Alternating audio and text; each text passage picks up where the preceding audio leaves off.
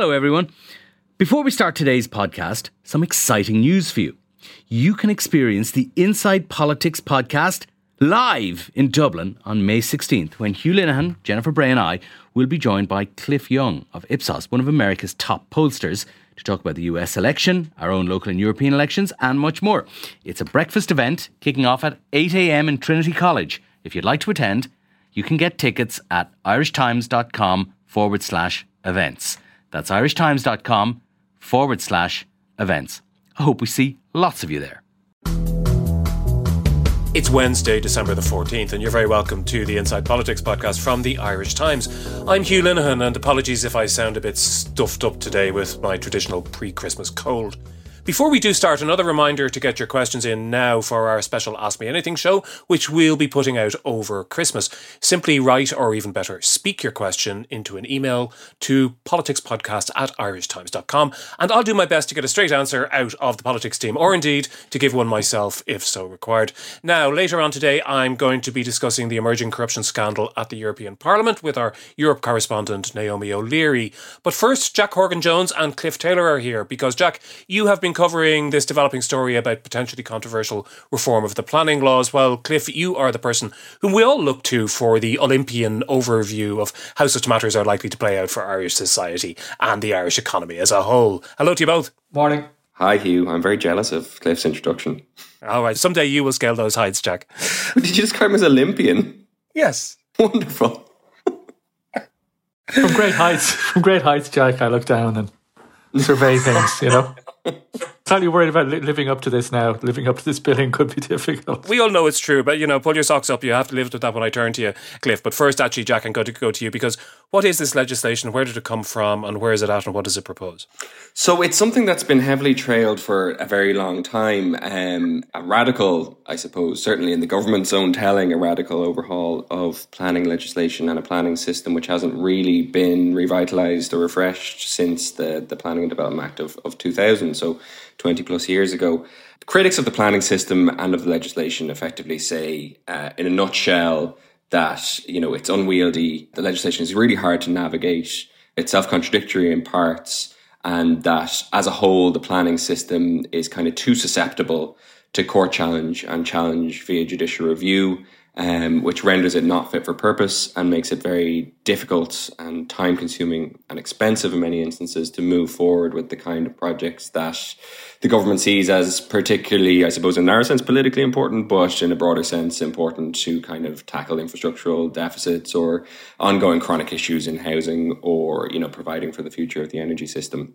All of which projects in these categories regularly face delays, as Eamon Ryan was saying yesterday, which slow them down for 3 or 4 years. And he was making the point that, if a project at this stage gets slowed down 3 or 4 years, you'll have a deficit when it comes to hitting targets that are within the life frame of this government and within the kind of 2030 time frame for both Housing for All and some of our binding emissions targets. So you can see the kind of imperative towards reform. So what they're trying to do effectively is, in some ways, kind of corral the objections that might occur into the kind of plan-making stage. So whether that's at a local or regional level, that, during the kind of zoning process, for want of a better description, you kind of have the row then, and that kind of detoxifies the current space when, a lot of the argumentation happens over individual planning applications relating to an individual project. That's kind of the overall frame. And then there's several kind of subsidiary aspects to it, one of which is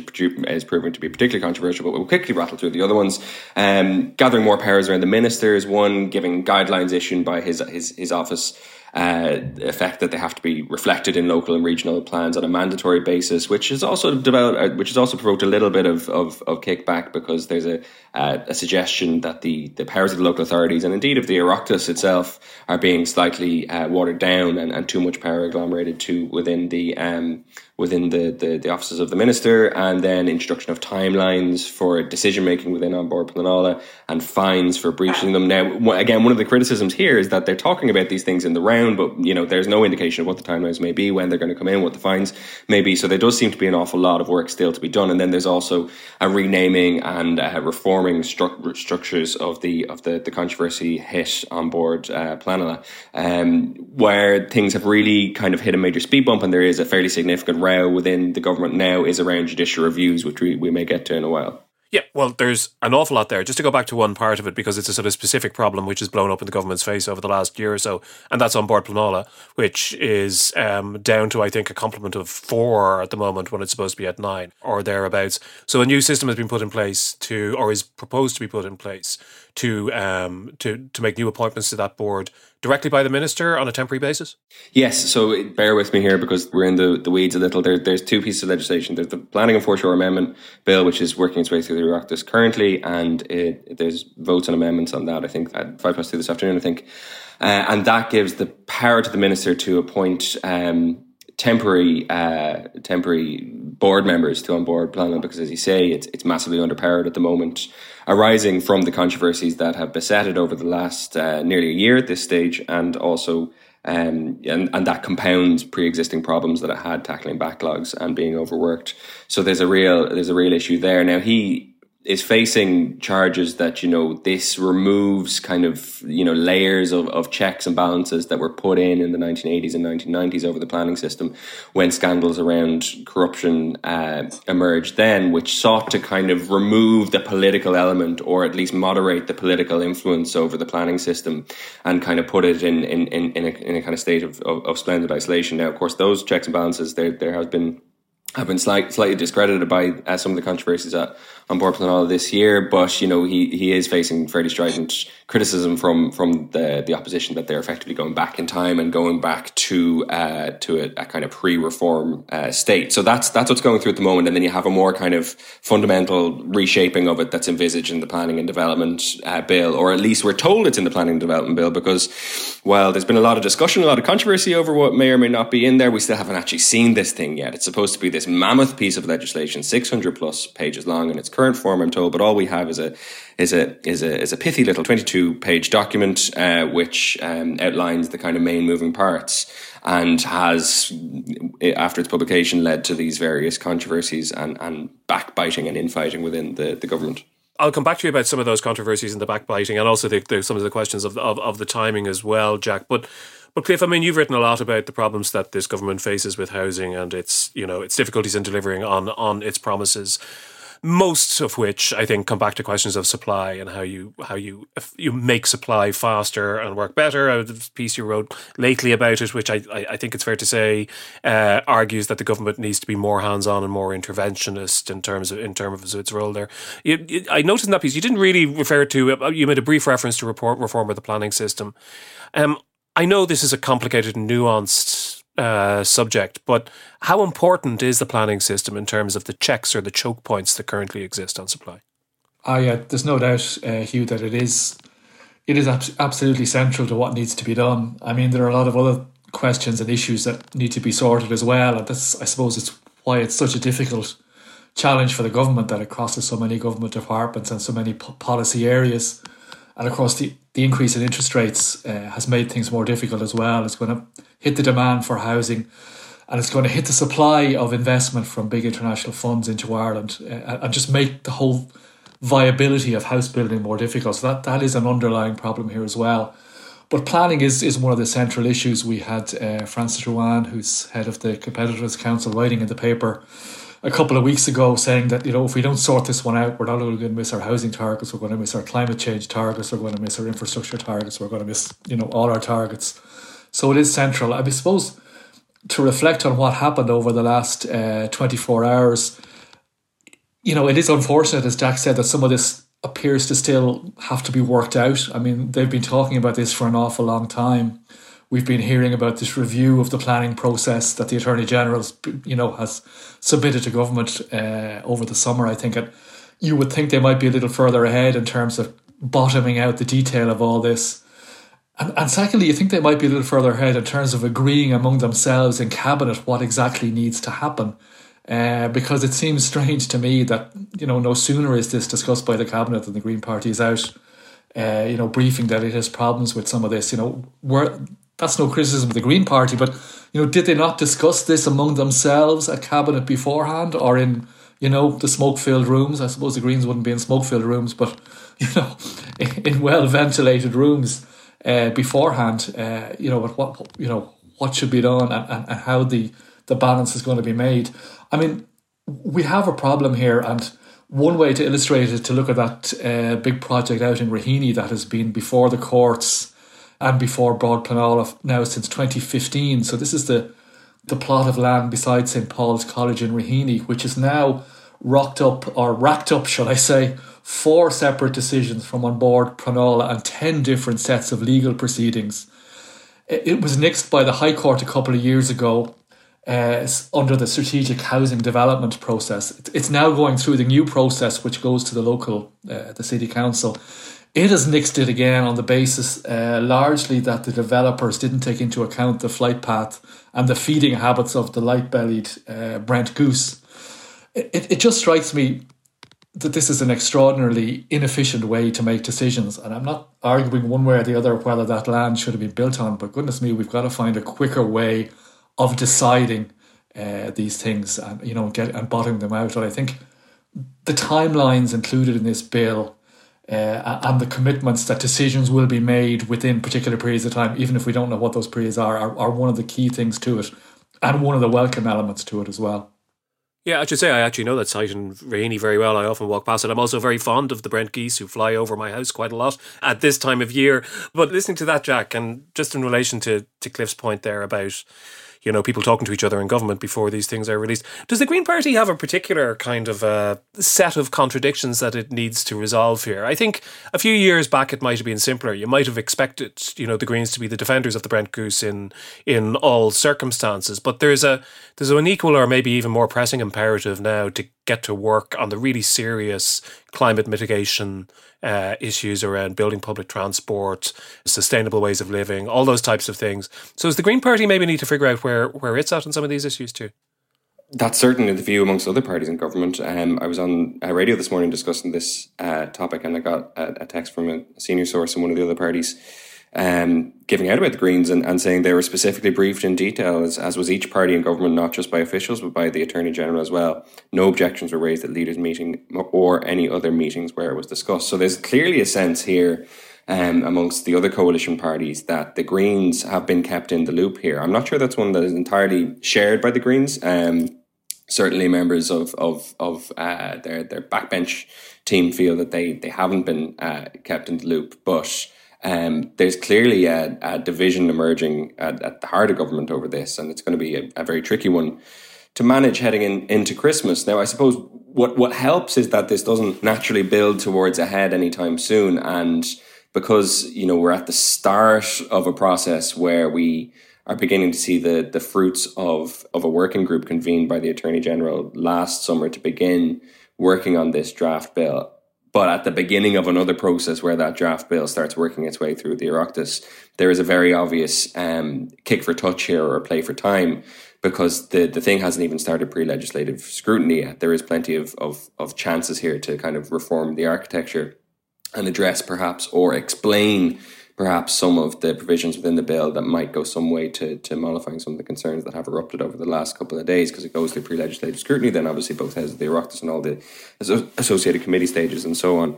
The question, I suppose, is whether, it comes out the other side of that process as anything approaching, fit for purpose, or if it kind of gets, if the waters get muddied, if it gets watered down, and if it kind of gets removed from its intended purpose, and we end up not fundamentally reforming the planning system, because that, I think, will be a pretty serious vulnerability for the government, because at the moment, as things stand, they can probably be fairly accused of not getting the policy side of this right, and also not preparing the political side of it adequately. So far from being what it was initially conceived as, which is a bit of a send-off for Micheál Martin with a fairly significant piece of fundamental structural reform to like an outstanding public policy sore spot. It looks like it might end up actually becoming a bit of an albatross around the neck over the Christmas period and into the new year, because I don't see these concerns being easily squared away. And I think it's also worth noting as well that this is not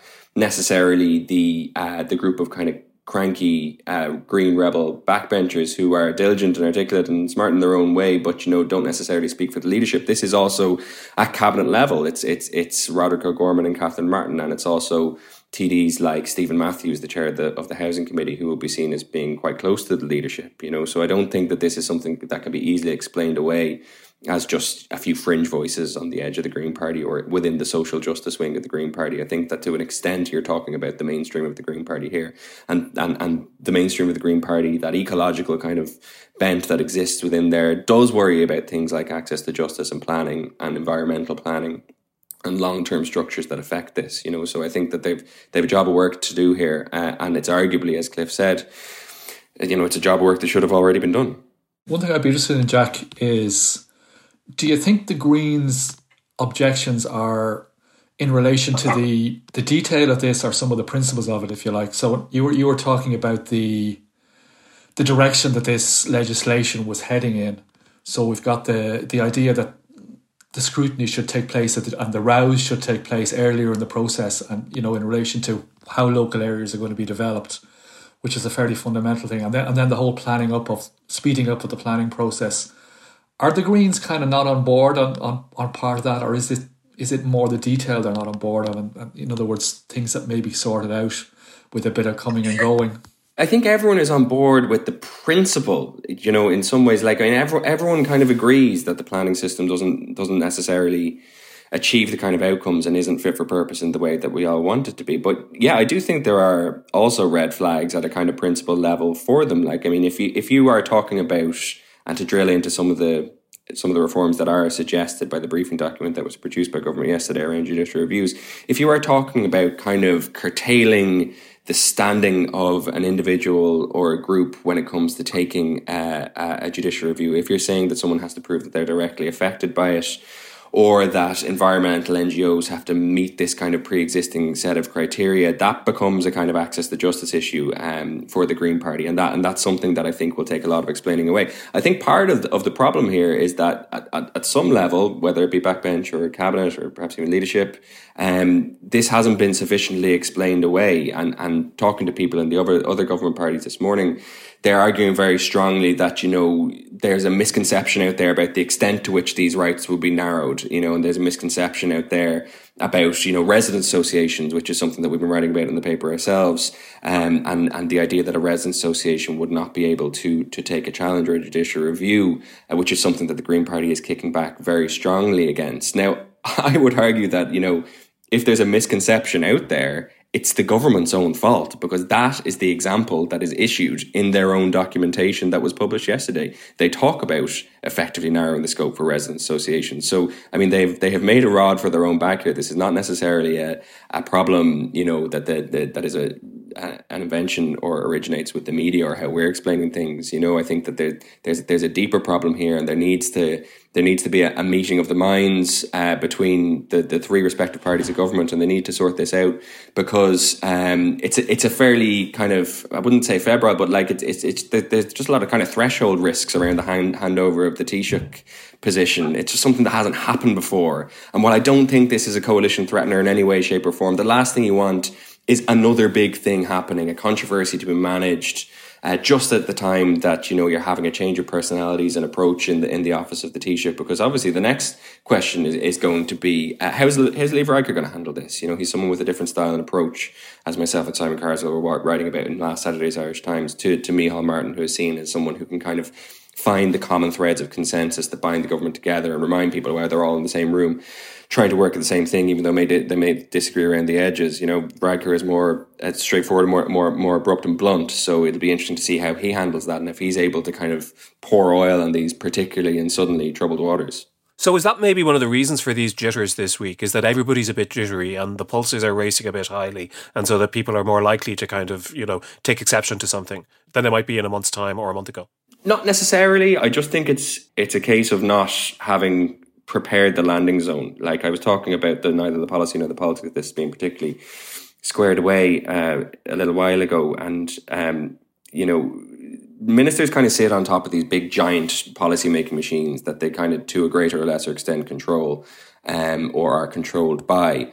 and they can arrange them in particular ways to align with political goals. And that's what Darragh O'Brien and I suppose Micheál Martin and the rest of the senior leadership in Fianna Fáil have tried to do. They made planning reform a big, giant thing that they wanted to achieve before leaving office. And it has produced this kind of this article that feels almost like it's still in gestation, and they haven't adequately prepared the political landing zone for it. So I think if there's a sin, if there's a right to be wronged here, that's it. I'm not necessarily sure that people are particularly on edge, but it's just another factor that has to be accounted for and controlled for.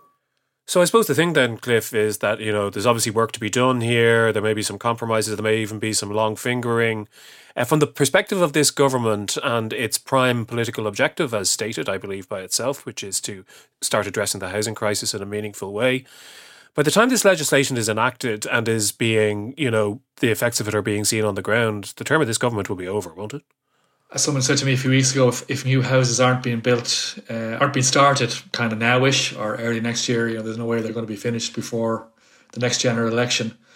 And that is the measuring rod, I suppose, or one of the key measuring rods that the government is going to be judged on, how many houses are built. And one of the problems it faces now, there was a bit of an uplift post-COVID this year. It looks like about 28,000 new houses will be finished.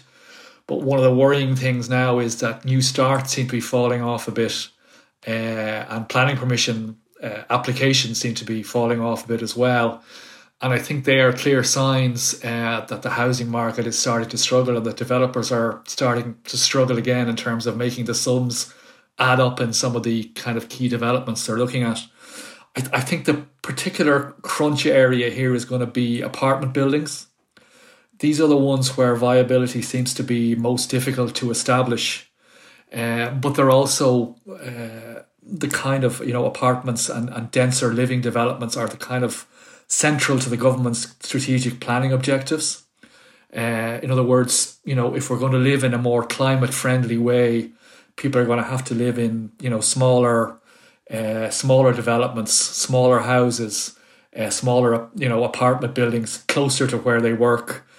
Closer to where they operate, so that they're not driving around in cars all the time. And it strikes me that the planning process has been very badly set up to deal with this, because every time, particularly in city centre areas or in already inhabited areas where these new developments have to be, if we're to aim for this denser living thing, rather than out in suburbia or out in the middle of Meath or Louth, where a lot of the new developments have been, particularly if they're going to be there, they are the ones that are going to get the most objections, because there are, by definition, more people living nearby, more people going to be upset by the building. We see it out north. I'm in Malahide, see it out north of me here in Donabate. We see it in the Raheny development we spoke about there earlier. The ones that are in the city centre are the ones that are going to get the most objections, and that is the biggest challenge, I think, for the planning process.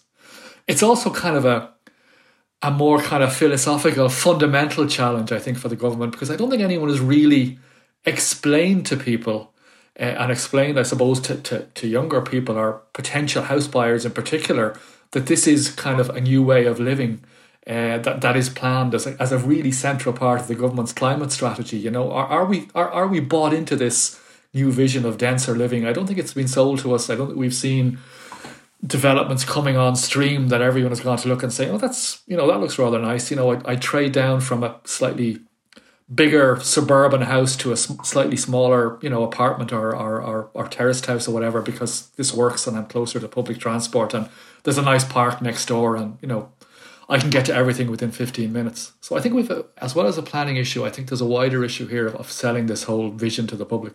Yeah, I agree with that, although I think, and it's a story for another day, if you're bringing people along to have a look at those apartments, it would be better if they hadn't had their general overall quality degraded by reductions in planning requirements over the last decade or so you've no bloody storage space and various other problems that make it more difficult for a family to live in an actual apartment in the first place. But that's my rant. I think you're right, Hugh.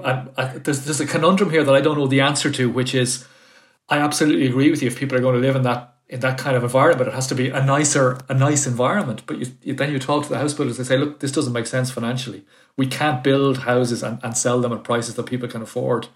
So I think that's where you get into the inevitability of more state involvement here and a state subsidy somewhere in the system. And the key thing for the government is to ensure that that subsidy is in the right place, if you like, and has the right effect. Yeah, we're definitely going to be returning to this subject again in 2023, but we will leave it there for the moment. Thanks to Jack and Cliff. And by the way, don't forget that you can glean much more of their wisdom by taking the simple step, if you haven't done so already, of taking out a subscription to irishtimes.com. Now, we're going to take a break and we'll be back with Naomi O'Leary.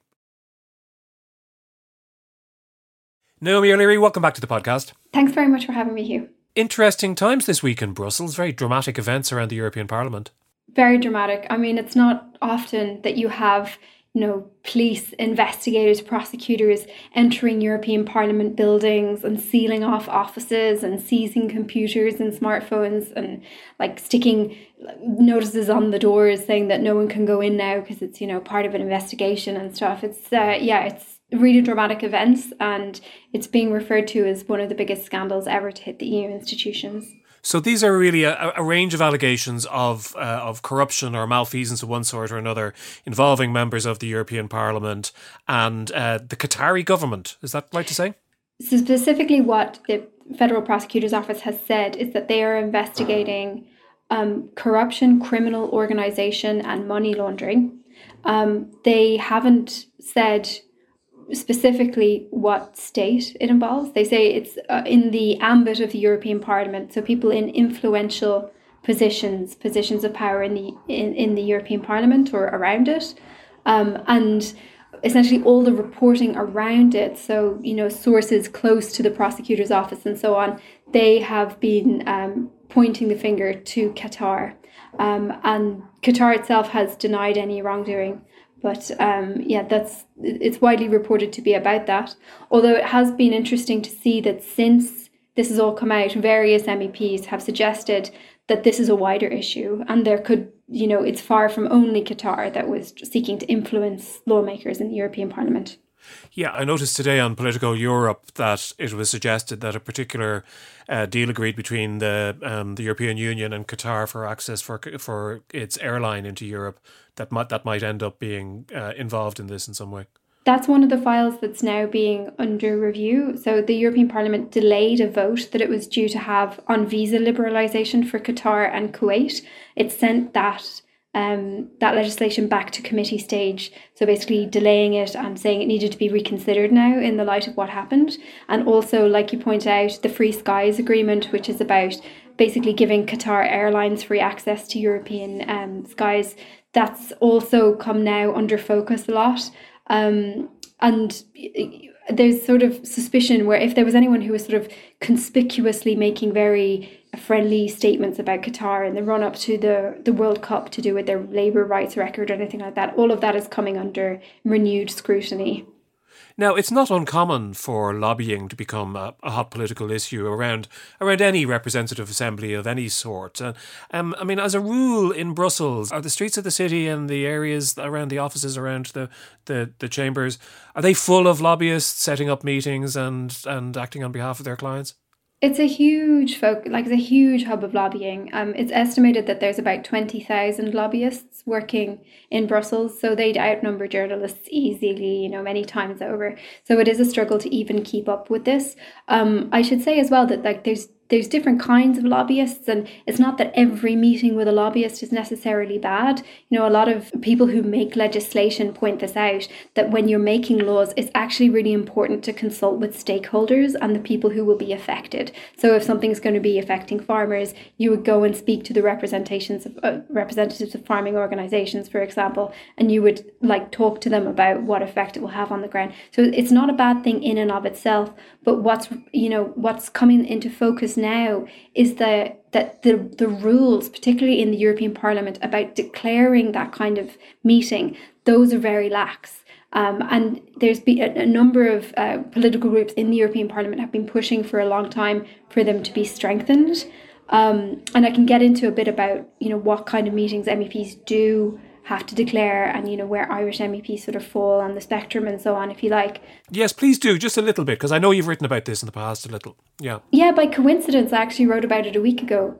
So MEPs generally do not have to declare most meetings that they have with interest groups. They only have to declare under the rules ones that are related to particular special positions that they might have in relation to a certain legislative file. So if they're the rapporteur, let's say, or the shadow rapporteur, that's like who has responsibility for following a particular piece of legislation on behalf of a political party, if they meet with any interest groups in relation to that specific legislation, they're supposed to declare that. And equally, if they chair a committee on something. But that's actually a very small subsection of the kinds of meetings with lobbyists that MEPs would typically have. Lobbies or charities, NGOs or citizens representatives, whoever they might be. Usually the sort of meetings they have are much more broad, and it's just considered a normal day-to-day part of MEPs' work that they do that. But the Green Party, for example, and some others, they just declare all the lobby meetings, whether it's covered by the rules or not, and they even get their staff to as well. And the reason that they do that is because they just follow the rules that are in place for the European Commission, because the Commission do have stricter rules than the Parliament does. But there's been a lot of pushback from other political groups against having to do that. And then when it comes to expenses as well, this is something I started to look into a bit more this week. On top of their salary, which is already like €9,000 a month, MEPs get as well nearly €5,000 monthly in a general expenditure allowance. And that's supposed to be like their office expenses and stuff to do with their work as MEPs. But so there's no problem with it per se. It's just that they don't have to submit any receipts about it. They don't have to say what it was spent on or provide any proof at all. It's just sort of wired to them. In theory, they're supposed to give back any of it that's unused, but you can see how this would be open to abuse. Anyway, some MEPs, I had a look, and 3 out of Ireland's 13 MEPs have voluntarily filed declarations about that general expenditure allowance. Sinn Féin's Chris McManus and the 2 Green MEPs, Kieran Cuff and Grace O'Sullivan, have filed voluntary declarations about those expenses. So I've basically been emailing all the MEPs this week and asking people, and I just actually asked Taoiseach Micheál Martin whether they would commit to voluntarily following stricter standards, because although there's no suggestion of any wrongdoing by Irish MEPs, this whole scandal just shows why it's important to have greater transparency standards, because if in that environment of just lax reporting, if nobody has to report anything, it allows abuse, it allows those wrongdoers to get away with it, and it's also just really important for public trust. And what about the rules governing political donations to members of the European Parliament? I mean, we're familiar with the rules with SIPO and the way that works in Ireland. What regulations and rules and policing are MEPs subject to?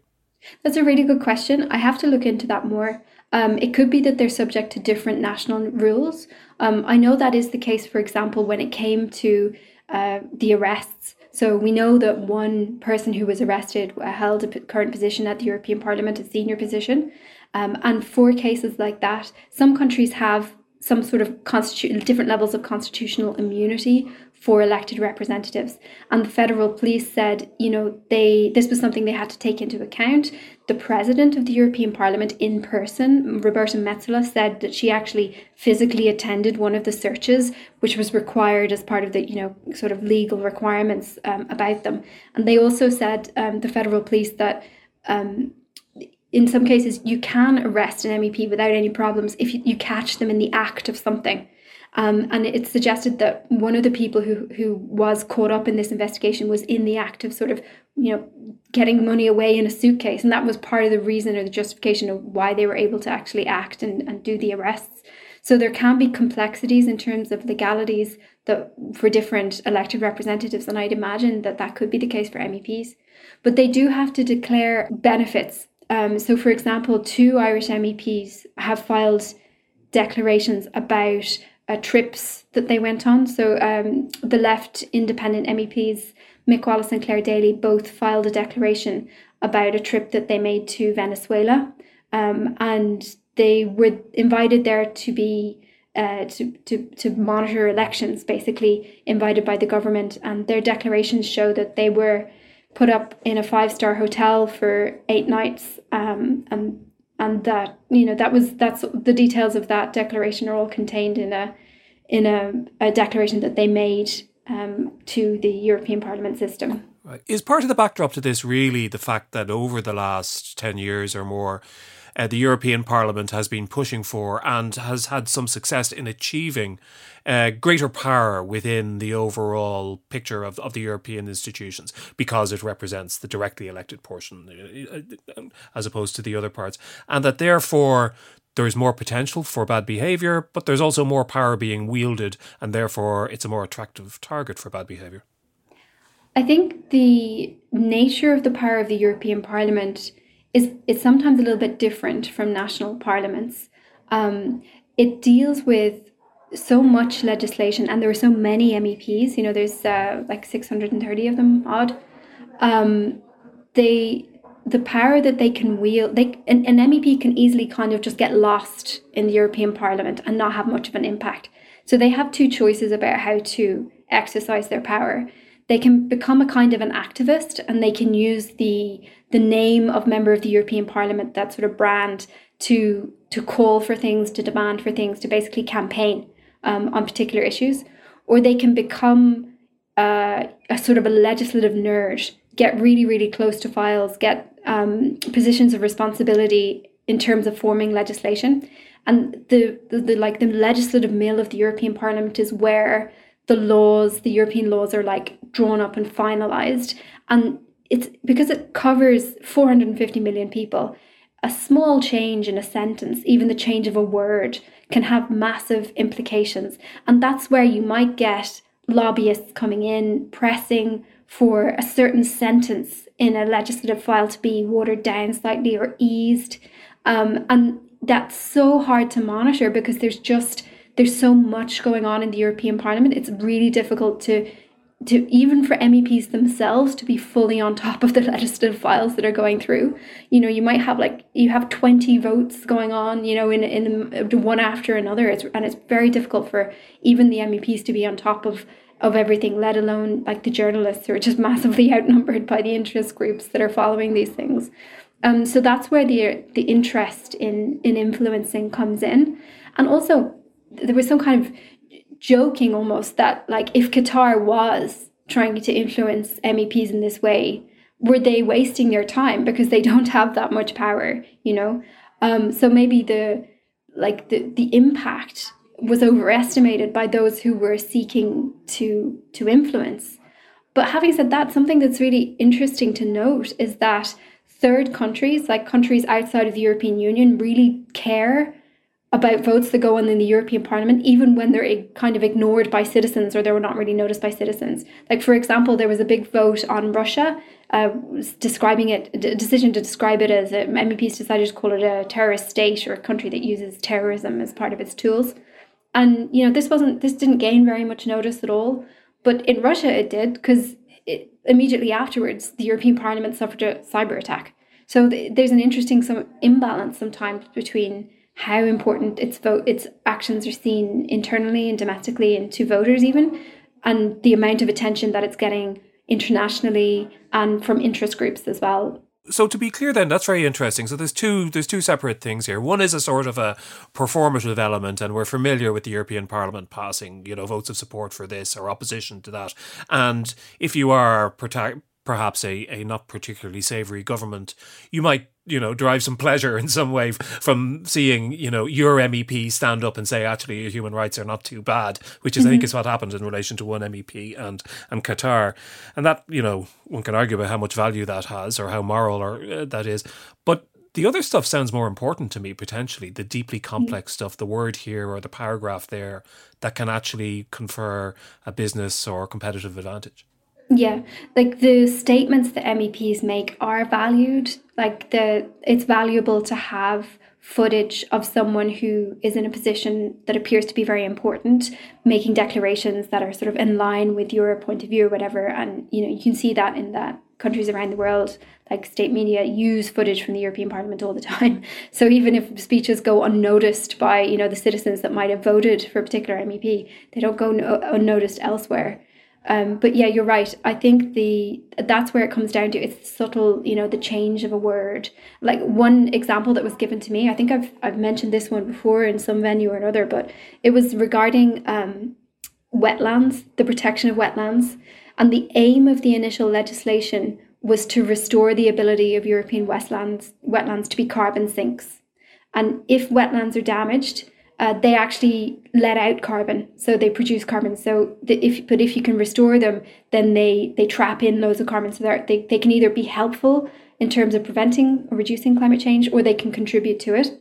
And the word that was changed in this particular piece of legislation was the word restore was changed to maintain. So instead of restoring the wetlands, which would have meant that they would suck up more carbon and help prevent climate change, it was maintain. And maintaining the wetlands in their current state meant that they were degraded and they were going to continue to let out carbon. So that's the kind of difference that just changing one word can make. And there just isn't enough, there aren't, frankly, enough journalists covering the European Parliament to know the ins and outs of every piece of legislation.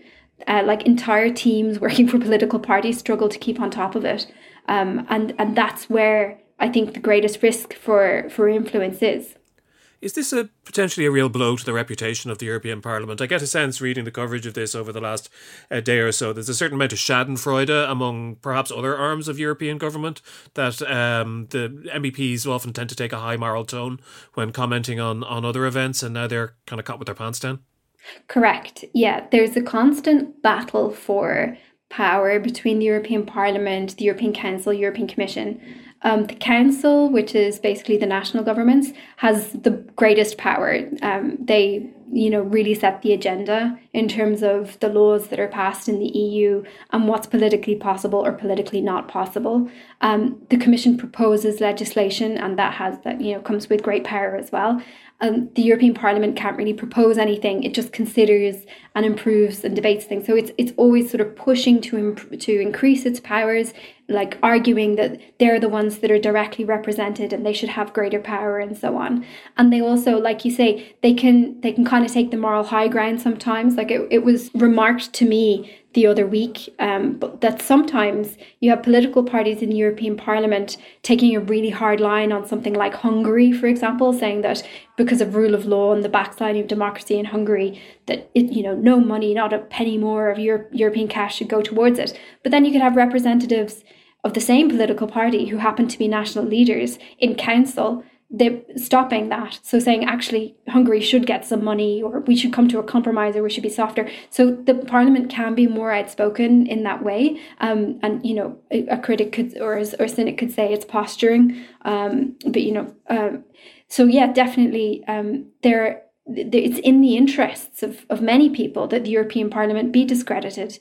And one of the examples of this has been Hungary. The European Parliament has been very loud in condemning corruption in Hungary and the backsliding of democracy, as I mentioned, the fact that elections there are now, according to international observers, taking place in an unfair environment without a fully free media. In response then to the European Parliament itself being implicated in this huge corruption scandal, and the IT facilities of staff being seized and frozen and everything by the police. I mean, the response to this by the Hungarian Prime Minister Viktor Orban was to post a meme of people laughing and saying, they talk about corruption in Hungary, whereas all the time, there's this corruption going on in the European Parliament itself. So definitely it undermines its sort of moral authority on things like that. I suppose finally then, Naomi, do the people who you work alongside in Brussels, do they anticipate major change or significant reform of any sort arising out of what's happened? I think we'll see. There's a lot of talk about what to do now. There's talk about an independent ethics body being set up, or, some kind of reform. But really, I think all they need to do to improve things is that actually enforce what's currently in place. So there's just very little enforcement of anything. There's not really consequences for breaking things, for breaking the rules that there are, and the rules that there are really lax. So, MEPs have a lot of tools to actually police themselves. And we saw a lot of outrage from MEPs because, they felt discredited by this, and they were furious that their colleagues who, are accused of being on the take for this or that. And there was real rage. And when there was a vote in the European Parliament to strip one of its vice presidents, the Greek MEP Eva Kaili, of her position as vice president, the vote was like completely emphatic. There was only one vote against it, which was, I've never seen that happen before in the Parliament. So, it was very united on this. But, MEPs still are hesitant to commit themselves to following the greater standards of transparency and voluntary declaration that they could easily do. They have staff, they have offices. All of this is paid by public money. It's just about allocating a certain percentage of the money that they get from the public to pay an accountant, to keep their receipts, to make the declaration. But the answer is not to make it voluntary, surely, to make it obligatory. Indeed. That could, but it's up to them. If they're so angry about it, they have the power to do it right now. They don't need to wait for a big discussion about, a reform and a huge debate about all of this. They actually could do it right now without any of this being put on the back burner. And, this kind of, who knows how long it could take for a debate about what an ethics body could look like. And, in the past, the Parliament has a record of pushing back against stricter rules. So wanting to keep the current situation which suits everybody, where, everyone's just sort of trusted to do it. But which clearly hasn't succeeded in preventing this kind of very damaging corruption. Naomi O'Leary, thanks very much for joining us. Thanks also to our producer Declan Conlon. Our engineer is JJ Vernon. We're going to be back with you very soon indeed. But until then, thanks very much for listening.